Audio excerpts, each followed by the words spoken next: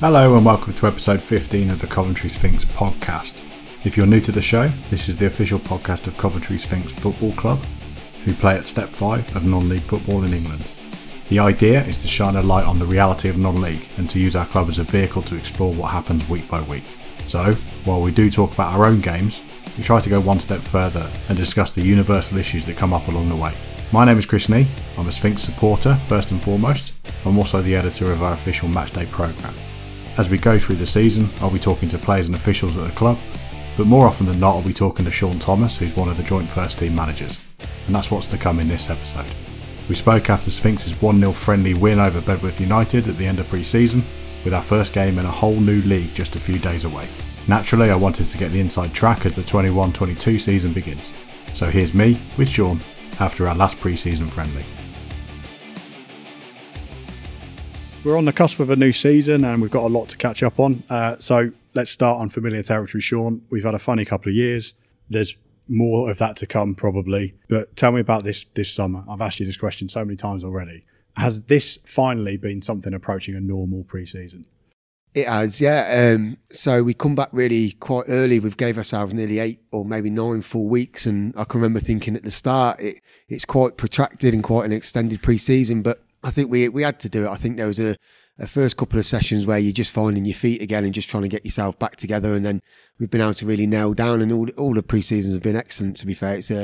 It's been really smooth, and I think the lads have enjoyed it if you ask them. It's been a lot of hard work, but hopefully at the end of it, we can see that we've made progress both on and off the pitch. And yeah, it felt like a pre-season for once, considering we've had disrupted 2 years. We've played quite a lot of friendlies, but quite a range of friendlies as well. How did you pick the teams that we were going to play against through this 9-week period? So naturally, I think you always try and build it up to a degree of playing against what you are going to be playing week in, week out. We took some friendlies, just very much of a social media, seeing someone wanted a friendly, and they're all good friendlies. We split squads, a few of them, where we go and play some teams who are good sides, a couple of leagues below, but you take over and it provides you challenges because you have to again get 28, 29 lads together, and you just give everyone a fair opportunity to play in a full 90 minutes, and then you start building it up. So we went to Cotswold, we went to Uhlsport Uni, we threw one in midweek against Coventry, which was a good workout as well, and then obviously Bedworth today. And today was the culmination of pre-season. We always kind of build up to this last game in July as the game where we see something approaching the first team.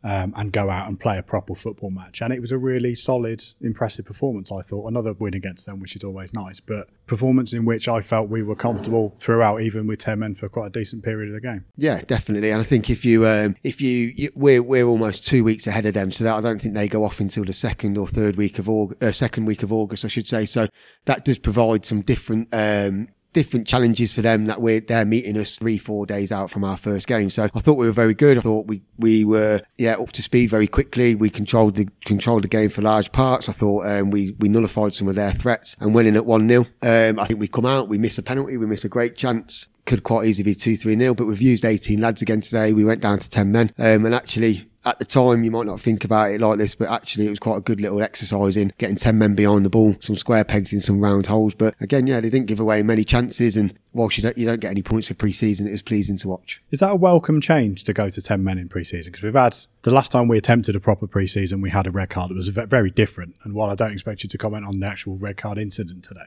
is it something that you as a coach on the sideline see as an opportunity to try something out with the players? Definitely. And I think in some ways it galvanises your team, which you don't always get. So when we're starting off that second half, you're in charge, you're in control, you get the penalty, you think you go 2-0 up. And we spoke to them at half time about just extending that lead. It's an area for us to work on when we had teams, I don't want to say beat, but we've been in front in games, and what you just need to then is go and cement that lead, and we haven't done that. We've missed chances galore, and I thought we come out and played really well second half. We moved the ball, the lads that came on moved the ball really quickly, and yeah, once you get the red card, it changes the whole dynamic of the game, and it just allows them to build pressure. It allows their fullbacks to get out. It allows we had to have Mo Billy playing left wing back, so it just changes everything. And whilst it's not ideal because you want to keep 11 lads on the pitch, it just means that you just get this little bit of a siege mentality, and you just work hard for each other. And they were buzzing in the change rooms at the end of the game, because I think they're a new group together. Although we've got a core of lads that are been here for a while, there are some new faces, and then that little bit of extra belief will go a long way. Let's talk about those new faces, because we've played this pre-season with a squad that's had for us recently a relatively high turnover of players. Not massive, but we've got some new lads in. Yeah, so we've been very, very fortunate. I want to just say to the lads that have stuck around, they're really easy to work with. They are spot on. The core of that 14, 15 who have stuck around through when we first took over, which was a tough time. You can't fault them. You know, they are really, really supportive, and they've always got your back. So I cannot fault talk about the new lads without saying about the old lads first, because it makes it easy. The new lads that have come in, we obviously lost three or four during pre-season, and a couple of the younger lads who have gone off and played the football elsewhere. So we had to backfill a little bit, and we've got a young youth team this year, so possibly not quite as ready as what they were last year. So we've had to try and get a squad of 21, 22. So looking at coming in, we've got unfortunately with the situation at GMP, we've picked up a couple of lads from there, Cavi and Reed, and Cavi's come in and he's been excellent. I don't think he's playing in his natural position yet, but really, really good utility player. Reed has come in as well, a really well-stocked midfield. We've got Jared Bradshaw, who's coming from Bedworth. People like Harry Wilson and Jamie Draper have been properly promoted from the youth team. And then obviously Harvey Smith, who come one training session before the COVID lockdown started. He feels like a new signing as well. We've got a couple more. Callie Stewart, lovely little player. Leo Stone, lovely little player as well. So they're going to make up the bulk of our squad this year, and I hope I haven't missed anyone off. I can't think of... Harry Holloway as well is coming from Heather. So really good football players. So I think what we noticed last year is that to a man, we can always count on everyone to dig in and to be really hard to beat, but you don't win leagues necessarily with just being hard to beat. So we had to try and improve our quality on the ball, and hopefully we've got a good mix now, and the competition for places is really full on. It provides a lot of headaches, and I think we just said to them, just be nice and honest with us and we'll be nice and honest with you. And hopefully as a squad, we're not planning on making any big changes. This is us now, hopefully, for at least that big start to the season, and there will always be drift and there'll always be a few that'll have to go off and play football elsewhere, but we're really satisfied with where we are. And as you said, we've done a pre-season now. You don't win anything for pre-season, but we're unbeaten and it's a good feeling around. We've also got an addition to the first team coaching staff, and Nigel Starkey's been around the club and he knows as much as anyone about Coventry Sphinx, and most recently was working with our very successful youth team. What are you looking to get from Nigel in the first team setup? Yeah, so Nigel's brilliant. So Nigel is a coach at heart. He's very knowledgeable about football, and what he does do on a match day and at training days, historically, me and John would take on all of that responsibility with some support of Chris and Jim and people like that, but we'd be out setting up the warm-up whilst we was talking to lads, while we were going back in doing team talks and packing away the warm-up. So he's provided, in the very simplest terms, an excellent pair of hands to take that pressure off us. And what that's enabled us to do is, during the pre-season sessions, he's talked to lads individually, which we knew we weren't doing enough of. And so Nigel's great to have around. He was late today, he read the text wrong, so he's paid his £5 already into the fines list. So he's a really welcome addition to the side. Was he here before Jamie Draper at least? He was here before Jamie Draper, but he wasn't here until I rang him to say that you're an hour late, Nigel. So but no, he's brilliant. He knows the club inside out as well, and he's got a lot of respect of the lads, and when he talks, it's something worthwhile. He doesn't talk a great, he's not like a massive shouter or ranter or anything, but when he talks, people listen. This is a historic season for us, because we're going from the Midland League into the newly formed Uhlsport United Counties Premier Division South, which means we'll be heading to Lutterworth, Market Harborough, Biggleswade, loads of new places in a whole new direction, really. And much further afield than that. Now, we've had plenty of discussions as supporters and as people around the club as to what that means for us, but how does it affect you as the joint manager of the first team?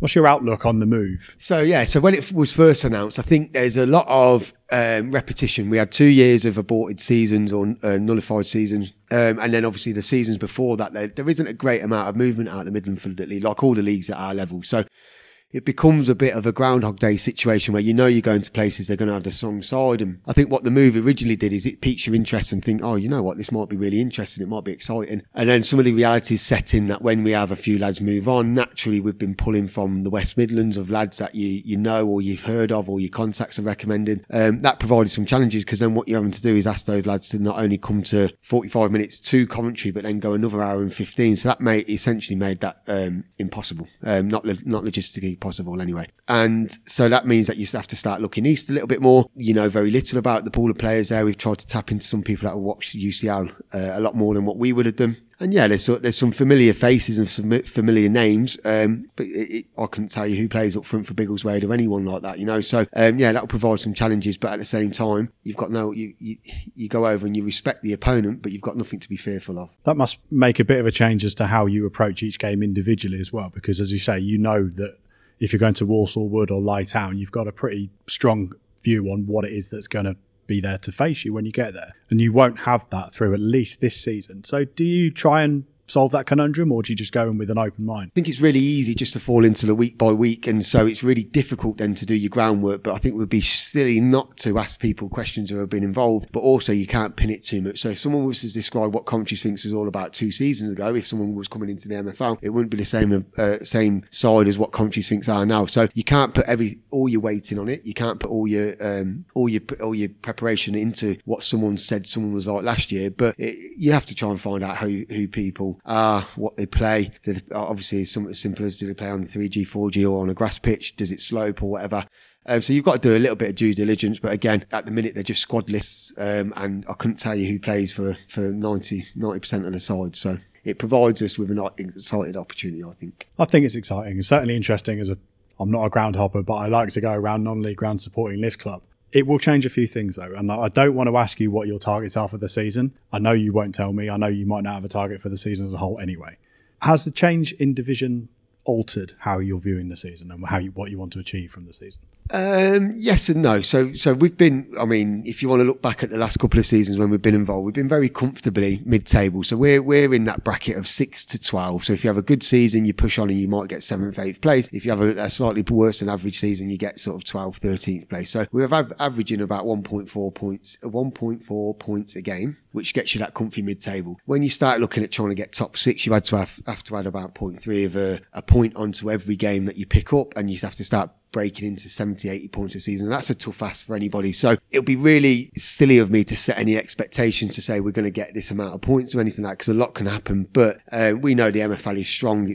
They're always providing quarterfinalists, semi-finalists in the VARs. So and it's a tough slog at times, the MFL, and I'm sure it's going to be just as tough in the UCL. But yeah, we've got, as I said, we've got a good group of lads. We're established at this level. We might not win every game, but we're certainly going to go give it a go to win every game, and just try not and get too caught up in thinking that you're better than what you are or worse than what you are, and just go and take every game as it comes. Yeah, I think it's really important that we don't go in assuming anything, because the one thing I will say about a lot of the teams is they look like the type of teams that might catch you out if you go in thinking that you've won the game before you show up. Absolutely, Chris. And I think if you look at our results over the last couple of seasons, and this, I'll say teams' names here, but I don't mean any disrespect to any of the teams that I mentioned, but we can go to Newark and beat them 2-1, who were spending an absolute fortune on a big budget side, and then we can come a cropper against some of the teams at the lower end of our league who provide you with just as much as a tough test on that given day. So you've got to earn yourself the right to win. And yeah, so I think, like you say, no matter what the form was like for a team last year in the UCL, I don't think it translates to this year.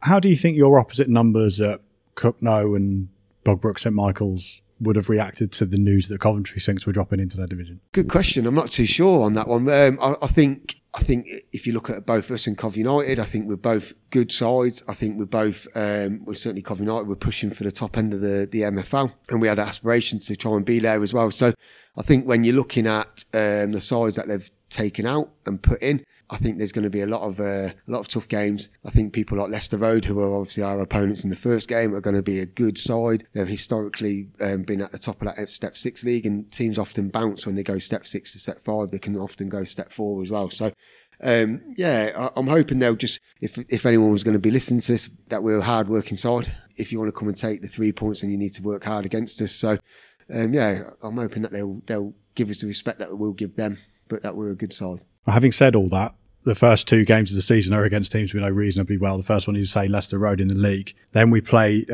Sporting Council 2 times a season, 4 times in one season not too long ago, in the extra preliminary round of the FA Cup. So Leicester Road first up. Is it a bonus to not be going into that first league game against a total unknown quantity? It adds, to be fair, we've been talking about it quite a lot, it adds a degree of pressure because it's on your doorstep. It's one of the teams that you have got a bit of knowledge about, and you know they're going to be good. So it's a bit of a yardstick of where you are in your journey as well. So we beat them a couple of years, I think 3 years ago now in the League Cup, but I know they've come on a long time since then. But that's our real only interactions with them. So you've got to be a good side to get out of that league below. So I'm hoping that we'll go to them. We were very good. Well, I think we're very good at times away from home when there's a bit of pressure on the other side. So they're going to be wanting to start well. And so hopefully they feel that pressure as well. And then we've got Sporting Calcer, who, as I say, we've played a lot recently. But they've been promoted now. So we're away against Step 4 opponents in the Cup, which not the draw we would have asked for, but a nice test early on. We sat the night before, Chris, talking about the 18 or so teams that were coming into the Cup at our round, and obviously Calcer was about the only one in our geographical location, and we thought, it would just be your luck to get Calcer away. But you know what, like we've seen today, Bedworth are an established Step 4 side. You don't go into these games fearing them by any means, but you know that if you go in and if you're going to take the victory, you're going to have to be at your very best.